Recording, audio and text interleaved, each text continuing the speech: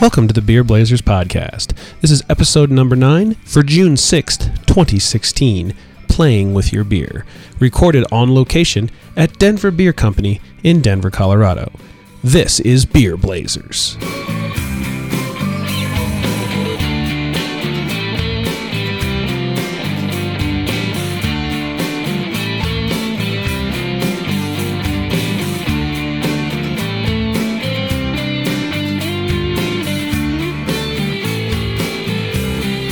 Welcome to another episode of Beer Blazers. I'm your host, Eric Johnson. This week we're coming to you live from Denver Beer Company in Denver, Colorado. I'm being joined by my fellow Beer Blazers, Jose Balderrama. Salud. Eric Beeler. What's up? And joining us for his first soiree into beer blazing is Smiley. We'll keep his name quiet for a little while, but we'll come back to that. Hey, everybody. So today we're at Denver Beer Company. We're going to try some beer, like always, and we're going to have some chats. These guys gave us... Sorry, yeah, I got to remember to start talking. It's loud in here. These guys gave us I'm going to go with a crap ton of beer. I mean, there's 1, 2, 3, 6, 9, 10, 11. There's like 12 beers that we're going to try here today. Let me run down the list real quick, and then we'll come back to them as we roll through. We've got their Walt Weiss German Hefeweizen, their Platt Pils, their Sun-Drenched Hoppy Wheat, their Princess Yum Yum, which is a raspberry kolsch, the Beery McBeerface, named after the Bodie McBoatface, I'm assuming. That. The Bodie McBoatface, English Pale Ale. The Incredible Pedal, West Coast IPA, El Diablo, which is a tequila barrel-aged Mexican lager, Graham Cracker Porter, Cocoa Cream Graham Cracker, which is one of their signature beers, their Citrus Smash, which is an American Pale, their Buzzle Winkle, which is an English Brown, and their Night does that say Duxbury? Night at the Duxbury. Oh, Night at the Duxbury. Like Night at the Roxbury, but not. And I've got all the detail on this, and we're going to try this throughout the show. What's the final count on that? Is that like 13, 14? 12. Wow, that's still I've had some of their beer before because they have the cans. They do the canning of the Denver Beer Company beer. Anyone's first foray into the Denver Beer Company? Who hasn't had Denver beer before? Who has? I want to say that even I have been here, and I also just want to say that today, like, the place is completely packed. It is standing room only. It is standing room only. They've got us kind of set up back here in the fermenters, so we're kind of off in the brew house. The main hubbub of the place is behind us, so we're in pretty good company. Pretty good company. And this is I'm punching the V card here, and I've never been here. You've never been to the Denver Beer Company? Have you had their beer though? I believe so. Yes. Okay. Yeah. The Raspberry Yum Yum's been on tap around town, so we've got obviously a full house today. We got 4 of us crammed around 2 mics in the back of the brewery here, so we're gonna kind of do our best to bounce some topics around, but. What we're going to talk about as we're drinking these, and we're going to try to keep up, with the beers because there's a load of them. We're going to talk about beer and games, and so love it. And so that can mean drinking beer whilst playing a game, something akin to maybe darts, cornhole, playing games that are meant to be drinking beer, something like beer pong, or just in general games based on beer. So beer and gaming is sort of the topic du jour.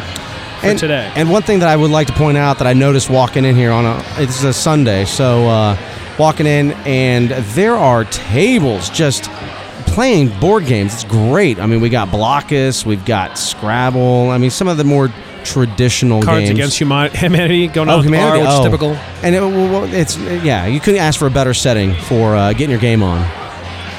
And I think we've even got we had some people in our viewpoint here. They were playing some euchre. Oh. Euchre. Euchre's good. That's a new level. Hey, Tony, if you're listening, you should be listening. Tony right? Actually should be here. Tony Carosa, he's hosted a show before. Tony is he thinks he's good at euchre, but he's a fan of the euchre. Yeah. He's a fan of the euchre. Well, before we get into too much, because we do have a lot of beer to try, and I don't want to get too far behind. Let's start out with this Walt Weiss, which is their German Hefeweizen.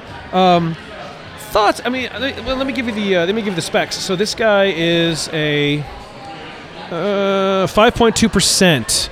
German Hefeweizen beer. Smiley, you've already had a taste. What do you think of that? It's an excellent Hefeweizen. I mean, it's got a nice cloudy on the visual. It ends up that it's got a really good, crisp, citrusy flavor to it. Really a solid Hefeweizen, I think. Yeah, no, it's excellent. There is a little cloudiness to it, which is perfectly fine. It's delicious. Up front, the nice little floral aroma. Not too heavy, but it's there. It's nice. I love the name. What's the name again? The name, Walt Weiss. Oh, After our Rockies manager. yes. Our illustrious leader in the Rockies world. Although I think maybe the beer's a little more successful right now than the Rockies. I would agree with that, although I would say that the beer this is a just story. This is almost a home run. and I just wanted to throw this out there, like Trevor's story. Trevor's story. Everyone knows that. Everyone knows that. I've always wanted to say this on the radio because the broadcaster, when Walt Weiss was a player with the Rockies, would always describe Walt Weiss as having a discerning eye at the plate. I would say that this beer does not have a discerning eye. There you go. So the Walt Weiss Hefeweizen. Yeah, no, I agree. I think it's a little bit of the cloud you want to see. Excuse me. A little bit of the cloud you want to see. Got definitely some weedy notes to it. It's a good profile. I like it. We've drank it all, so it's Tasty. Good. It's good. And by the way, just for those of you that are keeping track, the Rockies technically are in a statistical tie for first place. All right. But basically, all the teams are And at it- 500. and it No only- one's doing that good. Typically only happens at the beginning of the year for the Rockies. Oh, yeah, they're usually the best team in baseball through 20 games. This year, that hasn't Right. been the case, but Okay. they taper off later in the year. But, we got Trevor Story now. That guy. I love him. And Story Arenado. Story Arenado, don't get me wrong, we got some bats. What we don't have is pitching. And really the thing is that in I lieu of the just- I'm topic gonna today, curse. that we've got. We're That's going a as game- base- that's a game you can that's a watch while drinking beer. Drinking beer. And in fact, I would actually say that baseball being very leisurely, like drinking beer, is definitely highly recommended. It's called Coors Field. I mean, it's not called Milk Field. That's a horrible reference, but I'm going to make it anyway. But you know what's nice about baseball, too, though, is that it's also a good game to watch, and you kind of have to be drinking some beer, too. I mean, at least for me. But you know what? You can also be playing it and drinking at the same time. I mean, not that I ever did that, because why would you do that? But in the softball, like adult softball, whatever, like, you can drink some beer. It's fine. I think golf is really Oh. the game of drinking. Golf, yes. Golf is the drink. Now you're- Thank you, Canneries. Yes. Well, before we get too deep, let's try their pills because that's their other light beer. This is their Platt Pills. This one comes in at a whopping 5% ABV. 5%. Don't worry, we're good. Try the pills. Somebody try the pills and talk about the pills. Taste it, sip it. This one, by the way, just already I can tell you, much more visually clear. So unlike the wheat beer, this one looks clean. This one looks crisp. Is it a Coors or is it better? That should be a whole segment. Is it Coors or is it good? It's. I would say it's definitely better than Coors, although, and probably this is just because of the nature of being a pills, but I wouldn't say that that necessarily it has a lot of. I did not get a lot of taste out of this one. Wow. Interesting. You know, the aroma, like there's virtually no aroma, which you would expect with a Pilsner. But from my point of view, it's very delicious, very crisp. I agree. Yeah. And I think there's a little more sweetness on that. I've had Yes, a few there pills is. lately where there's a little more hoppy note to it. Slight. Like They're ever very so slight. But yes. this gears more towards the sweet side, if that's what you like. Yes. Quality pills. Yeah, I agree. It's a good. Again, it's a Pilsner. Nothing's going to blow my skirt up about it, but there's nothing wrong with it. and you it's should a see nice- his skirt today. It's pretty hot. It's denim. Yeah. Yeah. I came in with it pre-blown and, up. and I think all the listeners are. I was going to say viewers, but like they're not viewing. The listeners, you know what they all have on their minds right now? My denim skirt. No. What's under? Oh, Are what's you up? wearing anything under that? Well, I like to go commando in another man's fatigues. Who doesn't? I guess is the thing. All right, fair enough. Yeah, there you go. It's like a Scottish poem. Anyway, so what? Our topic du jour. We've hit on baseball. I mean, the Walt Weiss factored right on into that. But and let's start with sort of the silly. What are some games you drink? And they're designed to get you drunk. I mean, beer pong is the classic. I just want one thing that I looked up even before we started doing this. Yeah. Beer. Okay, first of all, beer. I'm not going to go into the backstory because everybody knows this. Oh, you're jamming over there. I like it. A lot of music today. It's A good. lot of music. No, beer obviously has been around for thousands of years. Absolutely. One of the- Save civilization. Mesopotamia, we're talking 5,000-6,000 years BC, right? Now, Did they play beer pong in Mesopotamia? I'm sure they did. So here's the thing: one of the oldest games out there, right? That have been Senet, right? Senet, Senet. That's what the little Egyptian. stones. Yeah, Right? I have a copy of it. I've never played it. I need to. But Do you drink beer during the playing of this game? the Egyptians are very well known for the beer that they did produce and consume. I'm thinking beer and games have been going hand in hand for thousands and thousands of years. So it's pretty cool. Like, you come in, get your beer on, I mean, it's just the good thing to do. Well, yeah, and you can drink beer while playing just about anything, but, I mean, there are games designed just to drink the beer. And so beer pong was an example. What are some of the games you play just to get drunk? Really no game involved. And I realize that, I don't think we're trying to follow any FCC regulations. Asshole, I think, is one that really, for me, comes to mind. Right? Yes, absolutely. Yeah, and for those of you that's a card game, right, where there's a president and a vice president, and the whole game is about drinking beer and making other people drink beer. And being the asshole is kind of fun if you play it correctly, because at some points during the game you can make other people drink. Now, one thing I would like to point out, there is a game that we coined in college. It's called Trivial Pursuit. Trivial Pursuit, meaning... Which is how you pronounce Trivial Pursuit when you're drunk. Absolutely. And we have bylaw. We have this whole thing that we put together. It was phenomenal. But trivia, beer, games, it was amazing. So, Trivial Pursuit, we might have to post those rules. Yeah, absolutely. No, with games like Asshole, I haven't played it well. That's a trick-taking game, right? Yes, it is. Okay, I believe actually that sort of a bit of a climbing game. And probably they're not familiar with Teach You, but sort of that you're playing more and more. You're going up the ranks, the numbers 2s, 3s, 4s, yes. And then you end up that you're kind of saying, and you just throw 3 cards in there. You say they're 3 4s, but they may not be 3 4s. Right. You could get caught. A little bullshit aspect to it, which is another. Yeah, and that's kind of part of the whole thing, is it not?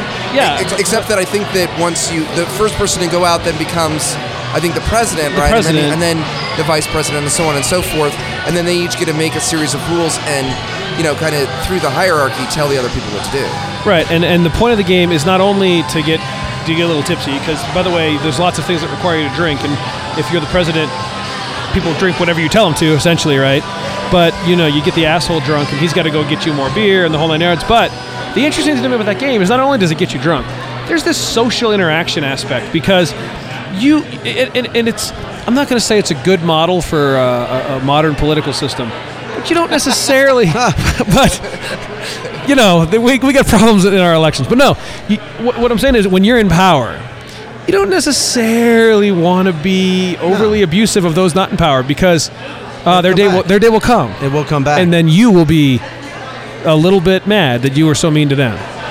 So one of the games too that I'd like to bring up that we did in college, and this is for all you geeks out there, and thinking about like time, right? Space and time, right? I think Neil deGrasse Tyson mean like would time sponsor travel? this. Time travel, absolutely.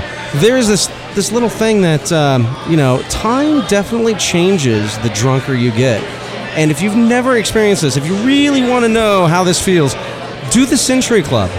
If you've ever heard of the Century Club, it's like Power Hour plus 40. It tends to start as the hour of power. Yeah. And then escalate to the Century Club. So what's interesting, just as a 10-second rundown, you pretty much have a eggshell timer in the middle, and you set it to 1 minute. These days, it's an iPhone.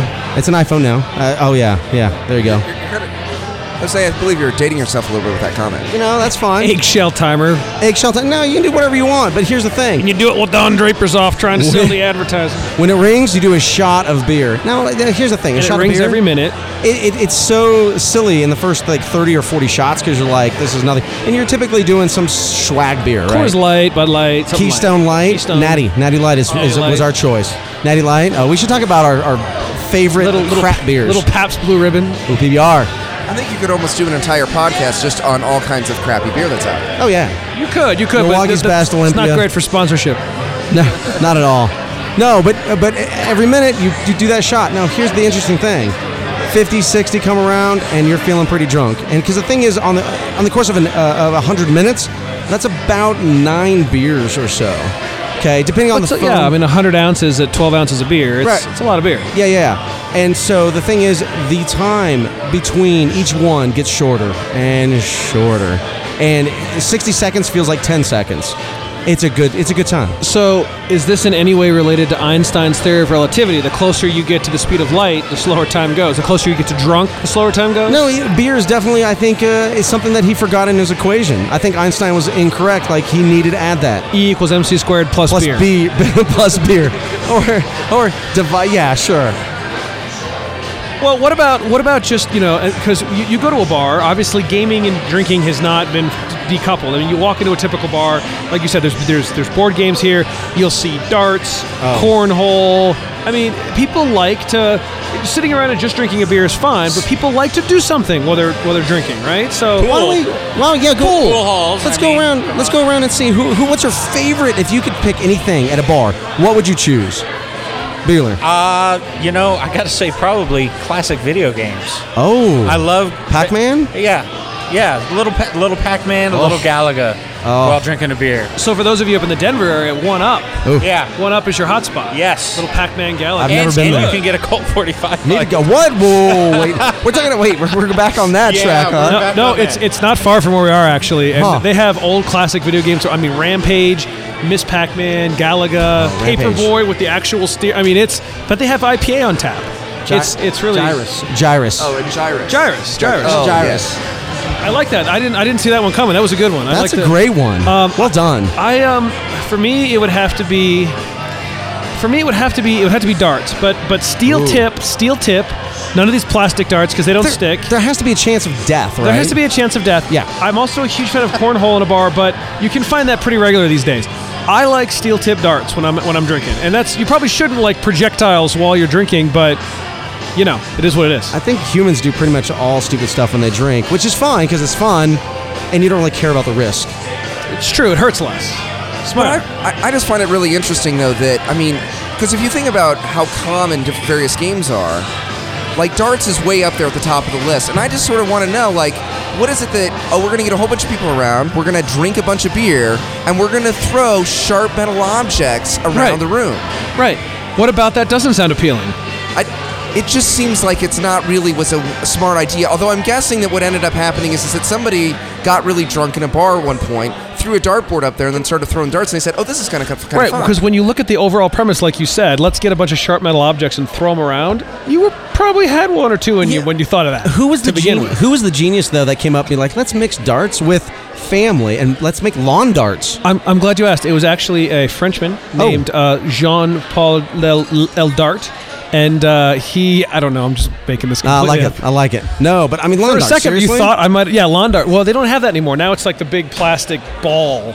But we had lawn darts when we were kids. Until you bocce ball. And lawn darts is even worse than darts. Lawn darts is throw it up in the air and hope to God it doesn't kill you. Well, and we Just don't look up. used to do that game where you just forgot about the rings and you just threw it up in the air and just tried to avoid it. Yeah. Which is why kids would die. This is why they're banned. Yeah, this is why they're banned, and also, the drinking takes you back to your 8-year-old self. As far as Absolutely. risk taking and goes. so you go safer. So you go, So if not darts, Let's then do what would that. your bar game of choice, your parlor game of choice be? And I have to say that I really like the old-fashioned billiards. I mean, good pool game, just there. You're having the beer. You're able to then, between I have between to your ask. shots, you're able to drink. Billiards or pool? Oh. Because there's billiards, no pockets, and then there's pool, which is actually pocket billiards. And I like the pocket billiards, though. I'd have to go with pool. I was sort of making it more sophisticated. I also wanted to throw a shout out, though. The other thing, which Oh, a I haven't- secondary parlor game. Secondary parlor game would be shuffleboard. Especially you get like the little mini shuffleboard, the bar one, and they've got all that fine sand, and then you're sending it back and forth. I think that might be my favorite. It's much harder to find. I like shuffleboard. The problem is when you find it, there's always that overly drunken idiot that decided to put so much sand on it you can't slide. They're just drawing lines. It's like light coating, but the drunk idiot messes it up for everybody. And along with the shuffleboard, though, this. So the thing is, I think it'd be a phenomenal, to mix curling and beer drinking. That's like shuffleboard on ice, and you get drunk people playing. That would be amazing. You mean crokinole?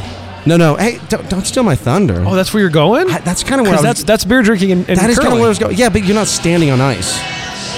No, you're not. It's true. But that's what shuffleboard is. But curling is amazing. Anyways, I've never played. I want to. Yeah, so basically you could put a curling target on a shuffleboard table. Right. And play it that way. No, so here's the thing. Gaming, as we get into this episode here, is I'm kind of a gaming slut. I will play all sorts of games. No. Yes, true. And so they're really but if I have to nail it down, I think dexterity games are extremely fun and very appropriate. Plus, they, much like darts, your ability and pool, your ability to play them. Peaks. peaks and There's a graph. wanes when you're drinking. There is which a graph. makes it interesting. So yeah, no. So Johnson mentioned it, crokinole. Most Americans have never heard of this game. It's a little bit like shuffleboard mixed with horseshoes mixed Yeah, with. the dimensions of the board are actually the same. Fit on a table, just a bar they're table. the same as curling, the actual circles, but they're just obviously smaller. Oh, the ratio. The ratio. Oh yeah, sure. No, it's a great game. Look it up. There's a website. I might as well throw it out there. BoardGameGeek.com. Look up crokinole. Yeah, and it's basically this old school game. And in the United States, if you're a little bit older, you might be familiar with Carom. Carom was a kind of a version where it's a square board with pockets and you flick little wooden discs. That was in 1970s, right? Yeah, it was a long time ago. But crokinole's sort of like that. You have little wooden discs. You're trying to get them closer to the center. And in fact, in the center would be a perfect shot. And there's a series of pins that sort of surround the center, and then you're able to, when you flick them, you're trying to get them closer to the center, and you're able to knock the other ones off. In fact, speaking of crokinole, By the way, just so you know, real quick, you're not going to find a crokinole board in a bar. Yes. In America, in general. So And- you have to buy your own or make your own. So 2 items that I wanted to mention about crokinole. Go ahead. First, I believe that the game originally is Canada, and I wanted to shout out to my Canadian roots for developing such an awesome game. Are you sure you want to divulge that? We're trying to get ratings here, I think, Johnson, Canada. right? Oh, Canada, I stand on God for thee. The other thing is that I believe that Johnson, you and Jose built a number of crokinole boards Yes. from scratch. We have a little bit of woodworking skills. By the way, building crokinole boards with power tools, another game you can play while you're drinking. No. Ooh, Not. don't ever. We should probably put a disclaimer on that. Don't Right. do that. Oh no, I'm not saying you should and in any way, but I don't make power saws. No, you know what? Doesn't matter. Someone will say, "No, they said it's okay." Don't drink and use power tools. Ever. We never Ever. we never did. It's sort of like, don't drink and luge. Yeah, there's certain things you don't want to put together. luge. Okay, so we're gonna have so we have a secondary list going. Well, you Power would mention tools and curling, luge. right? No I'm drinking. like, curling and drinking, you could probably get away with. Drinking and luging, not so much. Okay, so we're starting the list of things you shouldn't do while you're drinking. Otherwise, the Denver paramedics will have to show up and take you away. That is a good one. Oh, we got the fire truck. Local Denver Okay. fire department. Well, if we are Thank you. evacuated, we'll I think maybe they're coming in for a drink. I don't know. We'll have we to really see. should give a shout out to them too. Like, I mean, thanks to everyone who does that. Yeah, I mean, respect the men and women of all services, be it medical, Denver Fire, police. They save a military. lot of people who do drink. They are here. There's going to be a picture going up on the Instagram shortly, but they have showed up at the Denver Beer Company.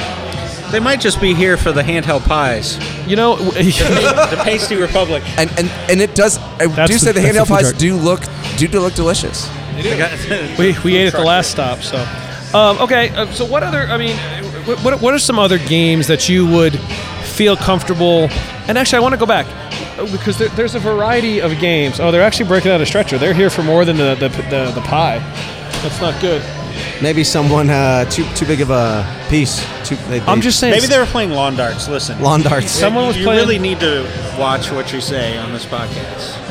All I'm saying is, be responsible when you're drinking. Anyway, and now they're just leaving with the stretcher. So I guess it was a false alert. They're going to get a lot. She's laughing. They're going to get a lot of Pasty Republic pies. They brought a stretcher out to load it up. Anyway, so what are some other games that that the point is just to drink? I mean, you think of things like beer pong, but there's variations. There's a game that's a beer pong-esque, but it's called baseball. Ooh. Right, where you have cups lined up and they represent single, double, triple home runs, and there's outs if you miss. Like that, to me, was more fun. The point is still to drink, but I enjoyed the dexterity. I enjoyed the challenge of that game.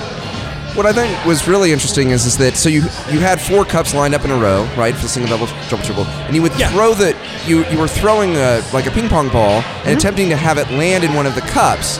Yes. And each time that you failed, that would be an out. And so what was really interesting was that eventually you kind of kept track of these like virtual runners, right? And so there would be a point where the pressure would kind of be on. You had a couple of outs, you had a couple runners on, and you needed then to land it in there in order to get it. What's nice also is that since obviously the baseball game has 9 innings, you would have multiple chances where you'd have this tense kind of thing going on. It was a very fun time when we played it not too long ago. Yeah, and a lot like real baseball, most of the time it's 1, 2, 3, you're out, and you move on. But once in a while, you put together an inning. You get some runners on base, you strand some runners, you get frustrated because you left the guy on third. But it's fun, and we actually played it. I think we used water, and we weren't even really drinking as a drinking game. We were just enjoying the dexterity of throwing ping pong balls. at each And it other. was. I think it was. Yeah, that was a lot of fun. I think and that's sort of a little bit more of it elevated over over say beer pong. Yeah. The other one that and I don't even know what the name of it was. That was Jesse's favorite game. Jesse's a friend of ours. Beer die. And was it just called beer die? Snappa is where what you it's throw called. die. It's okay, but it's basically, with that you're trying to throw dice and get it into a cup, and then if you miss and it bounces, you have to catch it or you drink. It's okay. It's a dexterity game, but to me it was less. There was less tension in that game, right? The whole point of that game was really to drink some beer. And I also would say is that, at least for me, and granted I'm not particularly coordinated, but it was very hard to catch the die. No, that's true, folks. He's not particularly coordinated. No, and it can be hard, especially on the bigger table. By the way, the sun-drenched hoppy wheat coming in at a 5.2. That's got to mean ABV. It can't be a 5.2 IBU.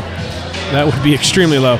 I'm going to say it's a 5.2 ABV, sun-drenched hoppy wheat. What did you guys think of that one? We've already passed it around. The hoppy wheat. Definitely not my kind of beer. I mean, I'm just not into the hoppier sort of flavors. Definitely has a very hoppy aroma. You really kind of pick that up from it. But so I don't know that I necessarily would be very well qualified to say whether that was good or not. I'm a fan of the new hoppy wheats. I'm noticing that from several breweries. A very good example. I know they're canning that as well. Really happy with that one. That one's a good one going in the summer. And here's the thing: if you do try that and it's in a can, pour it into a glass. Yes. Do not be drinking that just out of a can. And that goes with a lot of these. You want the aroma. With everything with any aroma. Pilsners, by all means, just drink it from the bottle if you'd like. Yeah. Anything with hops and with aroma, you've got to drink out of a glass. Yeah, and I will say this one, and the next one we're going to talk about, by the way, is the Princess Yum Yum Raspberry Kolsch. It's 4.8%. We're going to talk about that. But the hoppy wheat, I would say that this is not. It's not as weedy as their actual Walt Weiss beer. Right? Yes, true. But there's a hoppy note, but or a weedy note, and a little bit of. To me, it's almost a cross between an American pale and a wheat. Yeah. No, I like it. I think it is kind of a mashup of two different styles, and I really enjoy it. Being the hop connoisseur. So. And this next one is one of their recent releases. This was their spring summer canned seasonal, and it's people like this one. It's a German style Kolsch, and they actually use real raspberries. It has the color, and it's supposed to be a little bit tart, a little bit dry. People have been liking this one. I was actually going to say, when you made the comment about it being tart, I was sort of expecting, when I heard a lighter raspberry type of beer, I'm kind of thinking something that's got a little bit of sweetness to it that they kind of add into it. This is definitely, really comes across actually as having a real sour tang to it. Mm-hmm. Yeah, I don't think it's crossed over to quite like a sour beer yet, but it's tart, and it does have that raspberry tartness. It's a dry version of a fruit beer. Right. Yeah, they're very, very low sweetness. You got it. You nailed it. Yeah. No, and that is something, that is the kind of beer I think that you would like to drink on a hot summer's day, and you want something refreshing. What's the ABV on that, Johnson? It's 4.8. 4.8, there you go.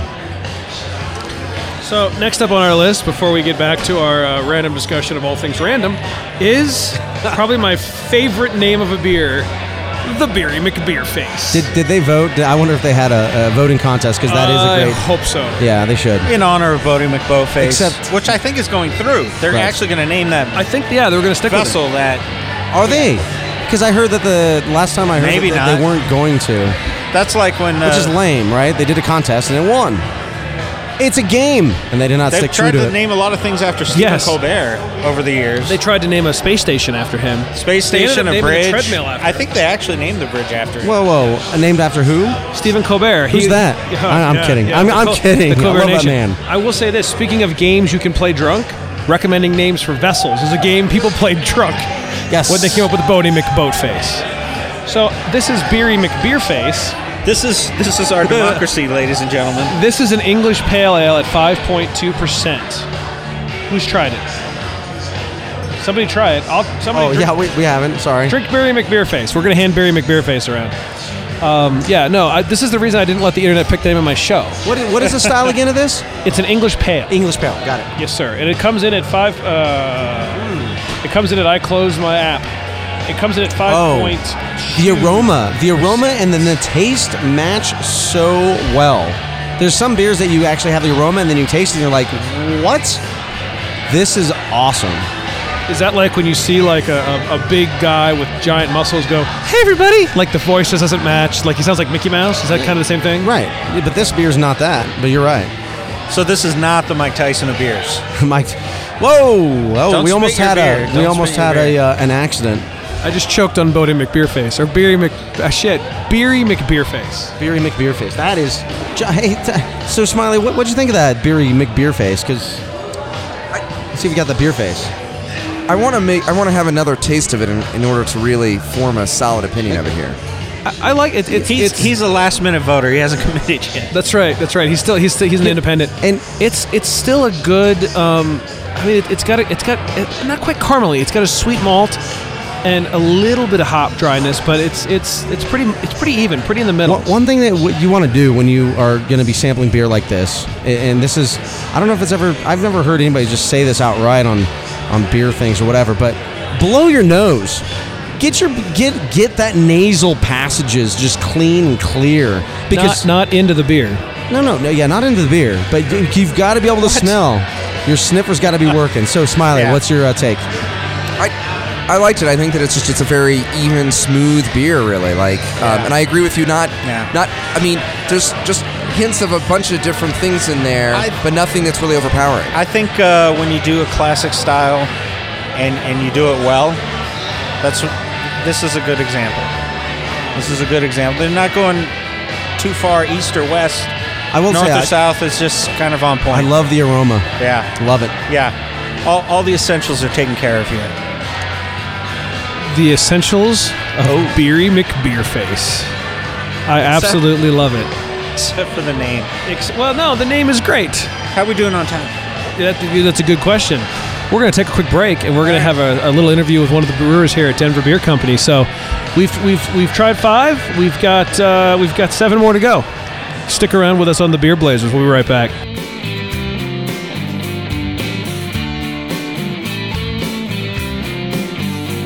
All right, joining me now is Jason Beeler, the head brewer at Denver Beer Company. Jason, thanks for coming on and chatting with us.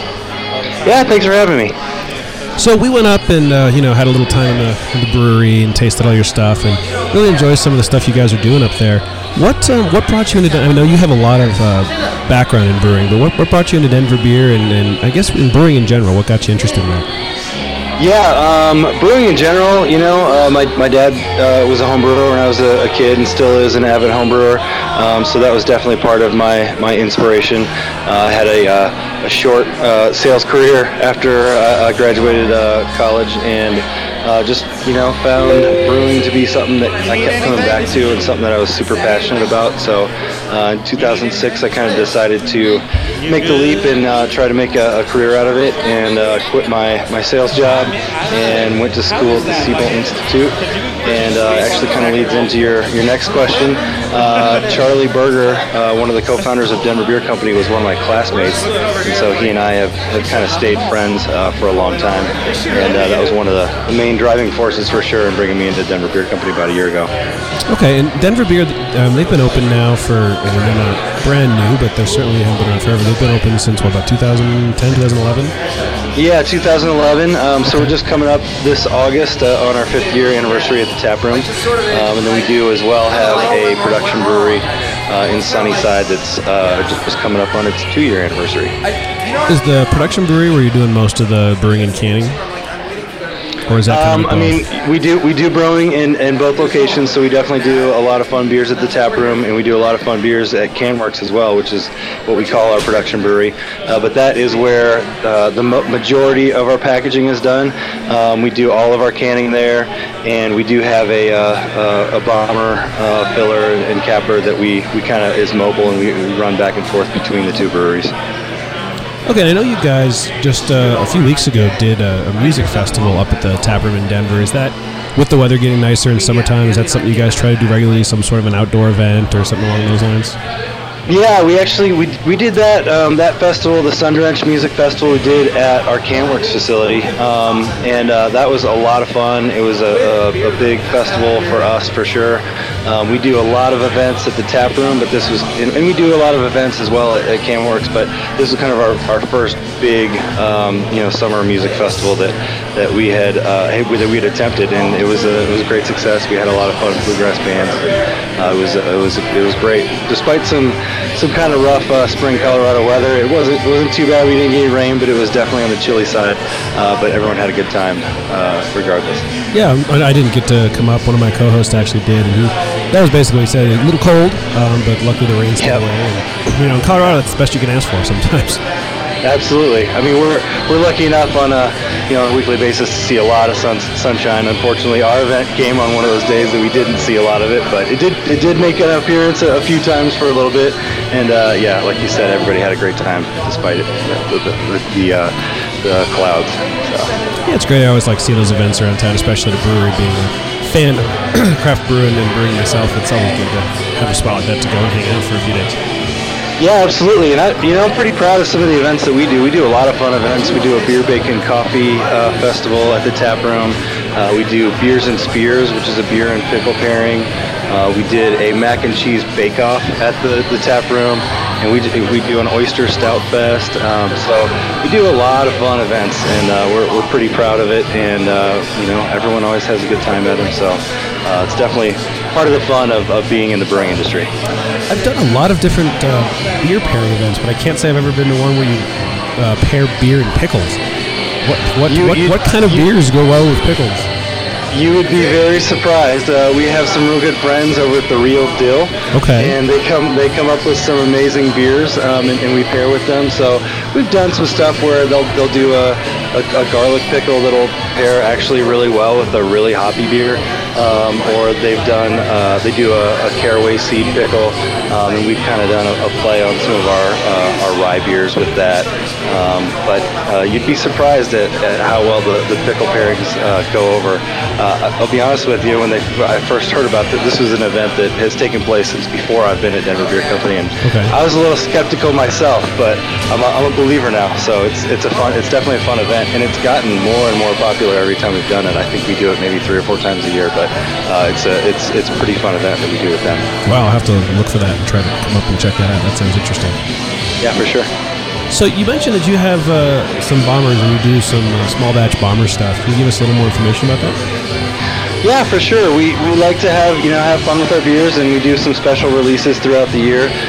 So usually every month or 2 months we'll roll out with a new bomber that's in a very limited release. We do release some throughout the state, but for the most part we run a lot through our tap room as well.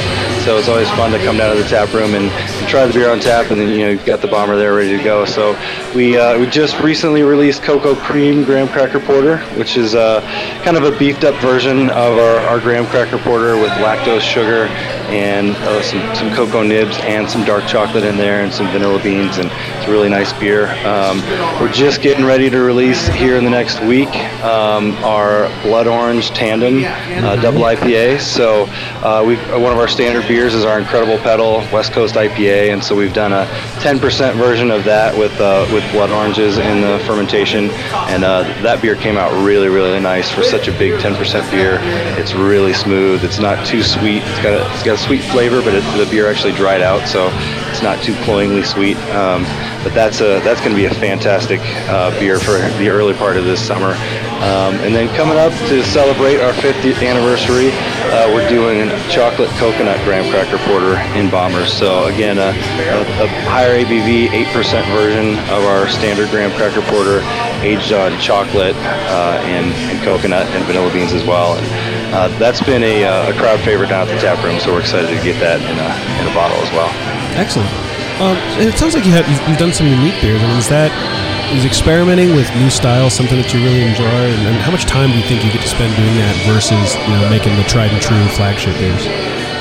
Yeah, it's it's always an interesting balance. You never want to get stagnant with beers, and I definitely enjoy coming up with new and creative things and using alternative ingredients. We've done some sake yeast beers, and we've done some beers with cascara, which is the skin off of the coffee fruit, which has got a really interesting kind of tobacco cherry-like flavor.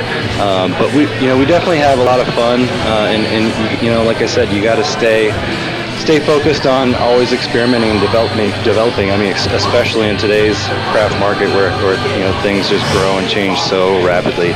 So you gotta do that, but staying true to kind of classic styles, we like to really focus on balancing those two things. So we like to have a lot of fun. But we also pump out some classic beers too. So it's definitely tricky sometimes to make sure you're being aggressive, but at the same time providing people with a drinkable product, and kind of appealing to both those craft enthusiasts as well as just kind of your everyday drinker. Right, and it looks like you've got. Is this still happening? The beer and donut pairing?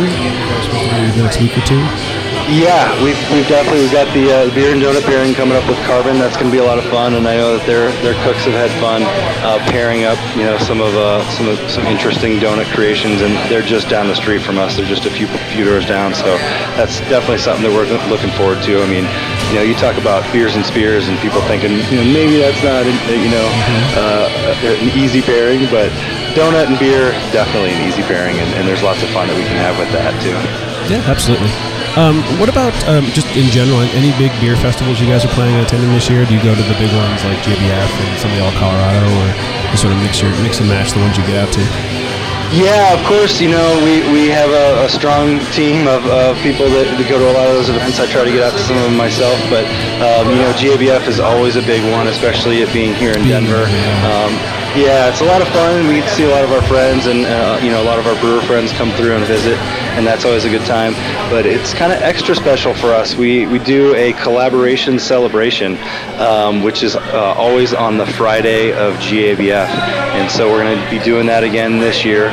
So we invite in a bunch of breweries to come in and brew collaboration beers with us, and then we have a big block party that Friday. So I think we usually start around 2 in the afternoon and roll that thing through 7 or 8 o'clock at night, and so it kind of hits during the actual GABF session, which a lot of our friends say it's a really nice alternative if you're in Denver and you're planning on going to GABF, but you don't want to deal with the massive crowds at the convention center. It's kind of a nice smaller alternative. We usually get about 2,000 people coming through, and we've got some nice bands, and we've got food, and people have a good time, and we release all those collaborations there. So that's awesome. I know we're going to hit at least 6 this year. Okay. We've got collaborations scheduled with Rheingeist out of Cincinnati, Base Camp up in Portland, Distill in Illinois, and Saranac out of New York.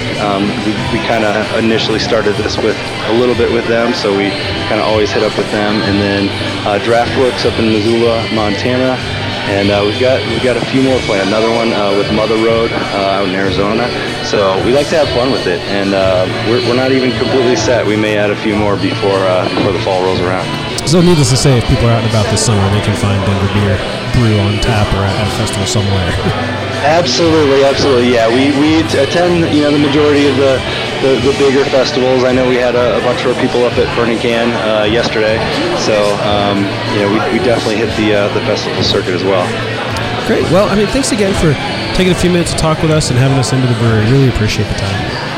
Absolutely. Thanks for having me. Cheers. All right, everybody, stick around. We'll be right back with more from Beer Blazers.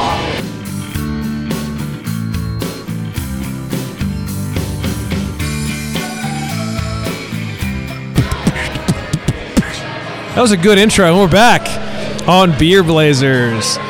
We've got a bunch more beer to try here. We've got 7 more beers to put down at the Denver Beer Company. So let's just dive right in before we talk about too much else and get into their incredible pedal West Coast IPA. This is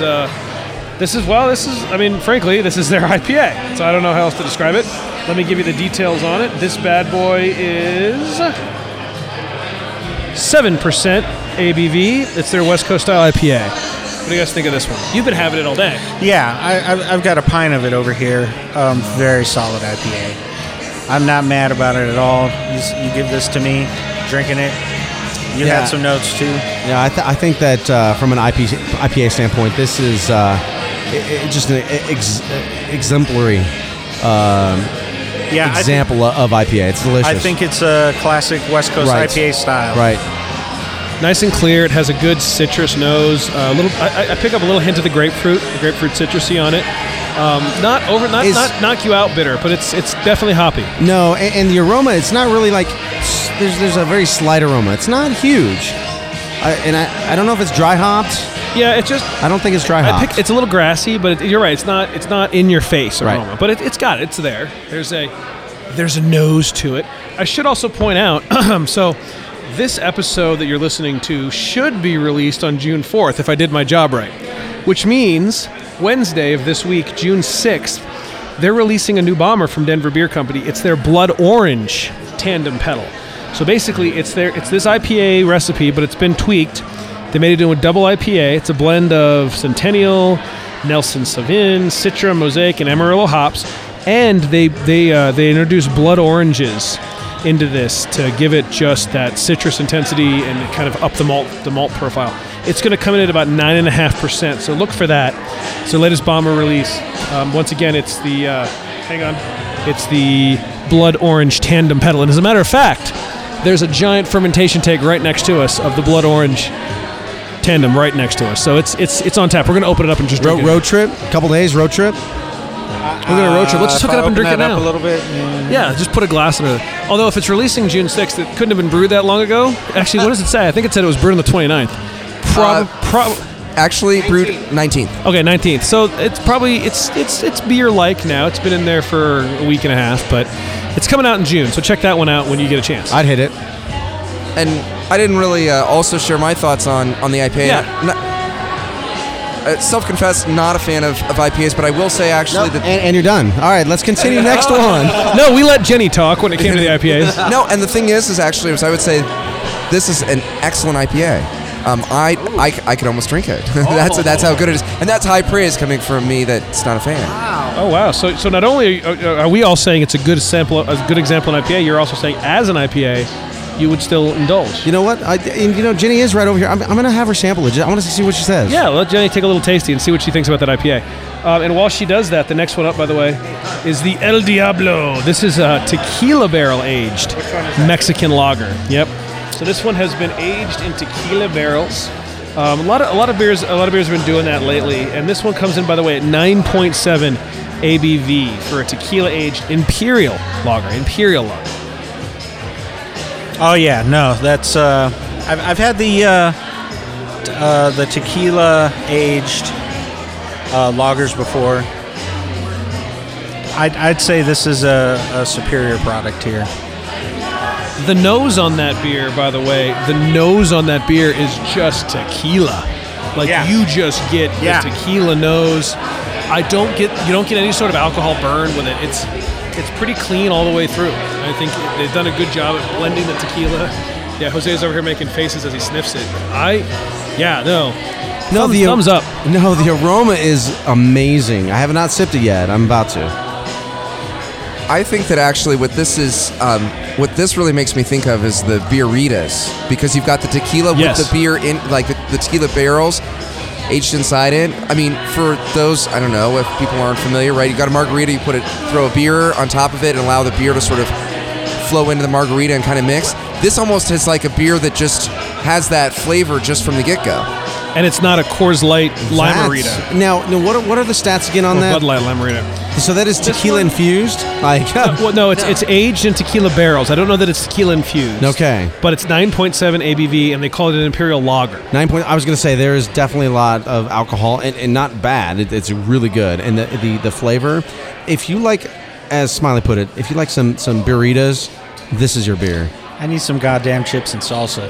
Right yes. Now. Yes. Fresh. You are not lying. And I've seen other Great Divide was it Great Divide, or who has the Mercenary? That's Odell, right? Odell Mercenary. Yeah. So they did a crossover where they aged their IPA in tequila barrels, and then they had tequila aged in their old barrels at one point. So they did this crazy crossover, and it makes some interesting things when you start blending bourbons and tequilas, and any barrel age really is gonna hop up, not hop up by hops, but punch up your beer and your flavor a little bit. Yeah, and I have to echo that. I mean, really, you sit down with a bowl of chips and salsa, a couple pints of that, and that's a little bit I'd of heaven almost right just there. sit over like a pan of carne asada with some tortillas and that. We're going back a That's couple all I'm gonna do. episodes That's all I'm gonna do. to food pairing. We want chips, salsa, and that tequila I think beer. we're all getting hungry too. So it's that time. Well, we're trying to pair some food with this beer. Fresh tortillas, right? Tortillas. Tortillas. Yes. Tortilla chips. Okay, so the next beer on our list, by the way, is the Graham Cracker Porter, 5.6 ABV. This one is one of their big beers. So this is one of they won at GABF for this. It was a GABF medal winner. It has been described like a campfire in a glass. So they're looking for vanilla, cedar, spices, and again 5.6. Semi-dry roasted malt finish. So that's what they're looking for. Campfire in a glass. Think campfire. That's what they want you to be thinking right now. Campfire in a glass, in a graham cracker, wrapped in a s'more. You know, I'm not a huge fan of huge fan of smoked stuff, but this is really, really good. What about salmon? No, it's excellent. It is delicious. I would definitely say that I can't imagine myself camping, which we often do during the summer, having that next to campfire. I would be pretty pleased. Be okay with that. Yeah, no. This has the right notes of sweetness and smoke, and I have some of the same issues with smoked beer sometimes. And I'm a fan of smoke, right, on meats. But I think this strikes the right balance, which is not easy to do. Right. I've had my share of over smoked beers. That one's really nice. And I think the smoky and the roasty comes through in the nose, and then the chocolate in the taste for me anyway. I just think it's a very solid porter. It was really good. I think it had some of that smokiness, and ended up that it blended it pretty well. And in general, I mean, you talked about IPAs not being in your wheelhouse. Porters and stouts tend to be right up your alley. Oh, so yes. Absolutely, I like it. Although I would say this is not at the top of my list of porters. It's good, but not. I wouldn't. For me personally, I did not think it was exceptional. okay. Fair enough. Not putting the smiley buy stamp of approval, like you're not hitting the button like Kramer. Like buy. That's not happening. No. Okay. We have a little bit of time. We have a couple more beers to try, but I want to vector back to our topic just for a minute here and talk about the games, because there are also in the world, we talked about there's board games here. In the world of board games, people may not know there are also board games that revolve around beer and alcohol. And one such example is a game called Brew Crafters, which we've played before. And you basically, in this game, you sit down, and it's a board game, right? Pieces and cardboard, the whole 9 yards. And you sit down, and you each individually are running a brewery, and you build your tasting room and your tap house and your barrel aging room, and then you actually have to produce beer, buy the recipe, ship it out the door. And so it's very Euro. What does Euro mean? So... that's a whole other podcast. That's not why, even episode. That's podcast. why I asked it. So I know, but so you're okay. I'm just gonna. There's two real big general categories of games. There's games that were made in America. That's I'm gonna leave it at that. Things like Yahtzee, Monopoly, Scrabble, Risk. Those are American style board games. Then there's the Euro style games, which are very heavy on deduction and in a lot of cases very abstract. Like there's a theme pasted on them that strategy and fun. But these are more. But my wife is fond of calling constipation games because everyone sitting on the table looks constipated because they're concentrating. Oh, I like that. Yeah, good. And so it's a lot of concentration and strategy, and it's not like Monopoly where you roll the dice, buy a property. If you buy property in a Euro style game, you acquired it through some sort of a hostile takeover negotiation, something. It's not just all luck based. So more strategy, less luck is really the big dividing line. And this game is more about you have to produce the resources, make the beer, sell the beer, but you're not rolling dice to make resources. You're acquiring them through various methods and using your money to do things. And so there's board games that are beer. And there's also board games for wine, where you're a winemaker. And what's the other craft? Vino. The wine was called Vino, I believe. No, viticulture. Viticulture. Oh, viticulture? There's that one. And so you're making wine, and then there was a beer, it was a card game? There's another board game called Goldbrau. It's Goldbrau, and it is it's modeled after Oktoberfest. And it's a strategy game of going to all the different beer tints in Germany during the funness of Oktoberfest. It's a pretty good game. It's not bad, but definitely some strategy involved. All of these can be found, by the way, at BoardGameGeek.com. I already mentioned it one time, but I think all of us have been there pretty much daily because that's one of our other passions is board games. I think Smiley has probably a lot to add on this topic. Well, again, that's a whole other podcast. It is, but I mean, we'll stick though to the beer-related games. And I do want to say that I think that Brewcrafters probably is the ultimate as far as a strategy game. Certainly, a little complicated for the uninitiated, but definitely well worth it. Very rewarding. Goldprow is a little bit lighter, but decent. There was another one. I forget what it was called. It was kind of like some sort of beer dice type of game, and you ended up that you had hot dice. Yes. And the dice set your... And the reason I can't remember it is because it wasn't particularly good. And unfortunately, this is the problem, is that a lot of people are like, oh, well, there's lots of people who like beer. I'm going to make a board game that's about beer. And then they're not very good. Right. And so I think of the different areas we've talked about, there are games in which the point is to drink beer. There are games you can play while drinking beer, and these fall firmly into the category of games about beer that you can play while drinking beer. So it's just beer all the way around. By the way, this next beer that we're trying, speaking of beer all the way around, it's another one of their graham cracker porters, but this is the Cocoa Cream graham cracker porter. So it's a take on the same beer, but this one is 7% ABV. This one should probably be a little creamier. I don't know. What's everyone think about this? By the way, Bomber's available at Denver Beer Company. All right. I'm a huge fan. The coconut, the creaminess, it comes really through. The porter's there. I mean, this solid contention for my top pick here. Granted, I know that I'm a sucker for porters, so this is really good. This night and day, from the previous porter. This is really, truly excellent. This takes the creaminess up a notch. It takes the chocolate up a notch. I actually have a bomber this waiting for me at the house. I haven't cracked it open yet, and now I'm really looking forward to it. Excellent beer. It just takes those chocolate notes up. It really changes the beer.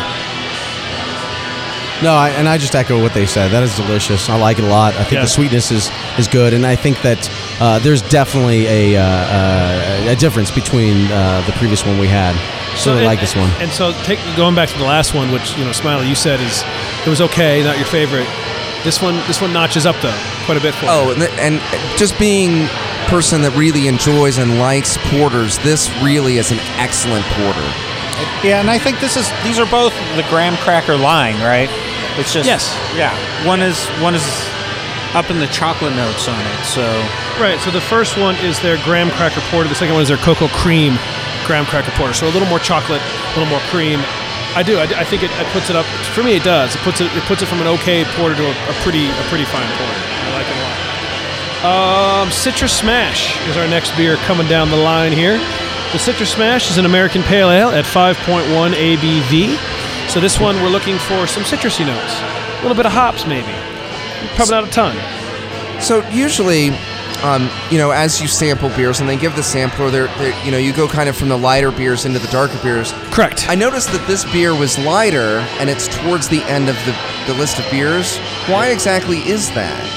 What's sort of going on with this one? So, and that's a good question. And typically, yes, you want to start with low IBU and work your way up, because the more bitter beers, the higher IBU, the higher bitterness, the more it sort of dominates your palate.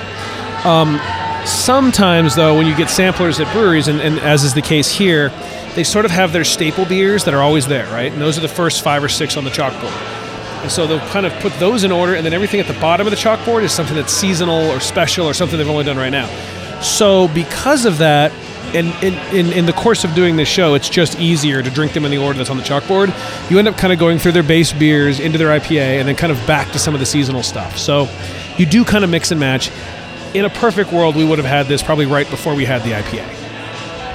But no, that's a good point. So, very good point. Oh, so I should probably let you try it. Yeah, to talk about that sample of Pale Ale, Citrus Smash. Citrus Smash. It's to me, I don't know. It's a little grassy. I think a little overly grassy. I'm not. Yeah, it's very grassy. I'm not a huge fan of when it's kind of balanced more towards that. It's drinkable, but not my favorite. Yeah, I would. That was actually I had a similar thought. Like, it has a very grassy taste, which is usually okay, but this one, it was was dominant for me, being too grassy. And it's again drinkable. It's okay. Yeah. It's American pale. And then for me, considering that I'm not really that into something that's kind of got the hoppiest for the grassy flavors, I would almost consider that to be undrinkable. I'm not really a fan at all. Okay. Fair enough. So there's 2 beers left. These are both ones that have dropped off the chalkboard and are hanging on auxiliary chalkboards up here at the Denver Brewing Company. We have the Buzzwinkel, which is an English brown, and we're going to finish this up with the Night at the Duxbury, which is an oyster stout. And oyster stouts have come up quite a bit in our show of the last few episodes. I think one of the previous episodes we were talking about the pairing and how oysters and stout are kind of a classic pairing, but we kind of warned ourselves off of some of the sweeter stouts, going more towards a dry stout, a more traditional stout. So let's see how these stack up. Well, and before having it, I will say oysters and stouts might be a good pairing. Oysters in stouts, probably not. The oyster stout's the last one, so we're going to actually start with the Buzzwinkel. That is the English brown ale that we're going to try next. Just to set the expectations for the oyster stout, what is it really that we're looking for here? Or what would be sort of your expectation as you kind of go in to drink that oyster stout? You know, I haven't gone into a lot of oyster stout. I would expect something roasty, maybe a little salty. I really don't know. I don't know what to expect. Oystery. I don't. Is that a word? Well, no, we made it a word. Well, we can do whatever we want. What do you think with the Buzzwinkel? And then we'll drink the oyster. Yeah, in a minute. no, that's quite good. I think for an English style, that is tasty. I think that hits it on the nose. It actually probably should be served a little warmer. A little warmer. You know what? Thank you. Yes. Yeah. I mean, I've had an English microbrew over across the pond, and I'd say that's hitting the right notes, but it just needs to be served slightly warmer. It's got the right nose, the caramel nose. It's got the caramel malty taste to it. It's pretty smooth. There's no bitterness. There's no sweetness. I like that one a lot. It's a great example of an English brown. I really appreciated that you mentioned it was caramel. I was trying to place exactly what the flavor of it was there, and it does. It has an excellent caramel kind of flavor. The thing that I'm trying to really reconcile is that beer better than the brown that we had earlier that we all kind of said was a really solid brown. This seems to have the caramel seems to come through much more strongly in this one, however. And it's hard really to compare them apples to apples if you don't have them side by side, right? So, I mean, what you can really look at is it a good sample of the brown? It's hard to say, is it better or worse than another? They're both, the ones we've tried today, I think are both pretty good browns, but this one it's a perfectly good sample. Again, nothing sort of spectacular, but it's a brown ale. There's nothing really spectacular to do with it, right? But it's done well and it's done clean, and I like it a lot. Right. Okay, so any other comments on the brown?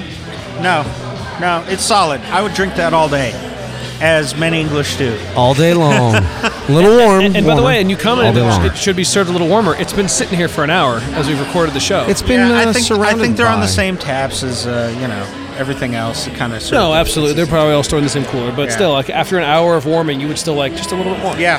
And none of these are nitrous, right? None of these are nitrous pours. If they are, they're not listed as such. I don't think so. And I haven't tasted it. No, I was nitro. just wondering. Okay. Actually, the graham cracker cream one that might do well on nitro. That cream graham cracker we tried. Okay, Night at the Duxbury. This is the oyster stout, 6.5%. We can stop speculating and start sipilating. So someone go in and get on that, and we can see what the oyster stout is. And we talked about the Flying Dog oyster stout a few episodes back. Yeah. As one of the things that's been put in beer that can be different and entertaining. And I've seen a few oyster stouts out there, so interesting to see it. Jose, you're the first to try it. What do you think of the oyster stout there? It's actually pretty sweet. And I can totally see myself having oysters when drinking this. I think it would pair very nicely. There's maybe the slightest hint of oyster, maybe. Getting a little briny, just slight just brine. a salt, the tail end, right on the back end, maybe. But it is a quality beer. And like we said before, oysters, very bright, very briny, a little citrus usually on them. And classically, you'd pair like a Guinness with it, right? So this is along the same lines. This is a lot heavier than a Guinness, though. I think this would be, good. Don't get me wrong, I think Guinness would be good, but this... And I agree. I mean, sometimes there's chocolate stouts that taste like chocolate, and sometimes there's chocolate stouts that smell like chocolate. And I think what you said, Jose, is right. I would pair that with oysters, and I think it would go well. It doesn't necessarily taste like oysters, and I think that's probably a good thing. If my beer tasted like wet oyster, I don't know that I'm running down. But I think the way they've blended it, I think it would pair very well with oysters. But I like the flavor. There's a hint of that briny, salty. It's good. It's good. And one thing I would like to ask the brewers here, because we've never made an oyster beer. How do you get oysters in a beer? Is it like oyster juice? Or what do you do? When a mommy oyster and a daddy oyster love each other. Ooh. Yeah. Is it I don't think that's how that works with oysters. I thought oysters were like, they morphed from one sex to the other. Yeah, so when a mommy oyster loves itself? Yeah. No, I don't know, because there's lots of different ways you can add things to beer, whether it be in the mash or the boil. I'm not sure what the oysters jump in. Yeah, but what do they do? Like extract of oyster? Like, what is this? Yeah, you know what? So, a little spoiler alert. I didn't necessarily record this episode in order. I'm doing the interview after this. I'll ask the brewer. Absolutely. It'll be on the episode. So, okay. Jose's asking a question that should have been answered during the interview. Love it. So the brewer said, there it is. I just edited it in. What do you think of the stout, being in your wheelhouse of stouts and porters? I liked it. I thought that it was really drinkable. I didn't sense a real strong, like, salty brininess to it. It had some. A little. You know, I mean, again, would be good with the oysters. Not something that I would think that I'd have a number of them with. It's kind of I could certainly have a pint of it, but I think that I'd be good after that, though. Okay. So we're going around the horn now. Your number one and your number two. We're going to start with your second favorite. We're going to come back to your favorite. Take a second, think it through. But Mr. Beeler, I'm going to start with you. What do you think is your second favorite beer on this flight? I think because I want tacos so bad, I'm going to go with the El Diablo. Tequila barrel-aged Mexican lager. That's going to be a tough one to drink like 4 pints of, but I think with food, that's going to be amazing. And now I want tacos. Beeler? Or, I'm sorry, you're not Beeler, you're Boulderama. Jose, what do you think? It's kind of lame to copy, but I'm also on board with the El Diablo because I think anytime that you have something that is typically like a spicy kind of thing with like tequila and things like that, it does such a good job of capturing the essence and it being very interesting. So, yeah, that's my number 2 as well. So 2 votes for the El Diablo Tequila Barrel. I would say that I really like the El Diablo, and I think that it's a real credit, actually, to Denver Brewing that there's so many good beers that... Absolutely. I'm not gonna vote for the El Diablo, and also the brown that we had earlier. The Barry McBeerface. The Barry McBeerface. I'm gonna give that an honorable mention. However, my second place beer, I'm gonna go with the Walt Weiss. I think it was an excellent Hefeweizen. Okay, going all the way. Go Rockies. Go Rocky. No recency effect on that one. He threw it all the way back. So the Walt Weiss at the wall, he reaches up and makes the catch. All right, for me, number 2. I'm going to go with the Cocoa Cream Graham Cracker. So, not the Graham Cracker Porter, but the Cocoa Cream Graham Cracker Porter. The one that they chocolated up, a little higher ABV. But that's my, excuse me, that's going to be my number 2. All right, round the horn, number 1's Mr. Beeler. Cocoa Cream Graham Cracker. For all the reasons we said. It's very smooth. It's got that chocolate note. I think it's a really well done version of that porter. All right, Cocoa Cream. Boulderama. This is really honestly... He's actively tasting new beers. He's trying to... Like Best in Show. It's ridiculous. He's torn. He's like Natalie and Bruglia in here. No, the Best of Show is so absolutely subjective. Nothing's wrong. So many of these are so good. I'm thinking... I'm going to go a little bit off of what we normally do, what I would normally do, because I'm an IPA guy. I love hops. I love all that. But I do find that the sun-drenched hoppy wheat, because the sun-drenched hoppy wheat, okay, yeah, because it's just all around good. You got the hoppy, you got the aroma, and it's a tasty brew that I could drink pretty much any time. All right. So again, going back to one of the first 3. Yeah, it was one of the first 3 of the taster. All right, Mr. Smiley, what do you think? Oh, the Cocoa Cream Graham Cracker Porter. That was the only beer of the ones that I sampled where I had a drink of it, thought it was so good that I immediately had another swig. It was just that good. I mean, truly excellent. And that's coming on the heels of the Graham Cracker Porter being all right, with the Cocoa Cream being it just it stepped it up to the next level. It's just like night and day. really, truly an excellent beer. He almost didn't share it. Like, I saw his second drink, and I was like, no, come on, man. Yeah. There's some more. Beeler and I had a sip, and Right. you almost didn't get it. I know. For me, I gotta throw out my number one. It's already been mentioned, but I'm gonna mention it again. The El Diablo, the tequila barrel aged. It's such a unique flavor.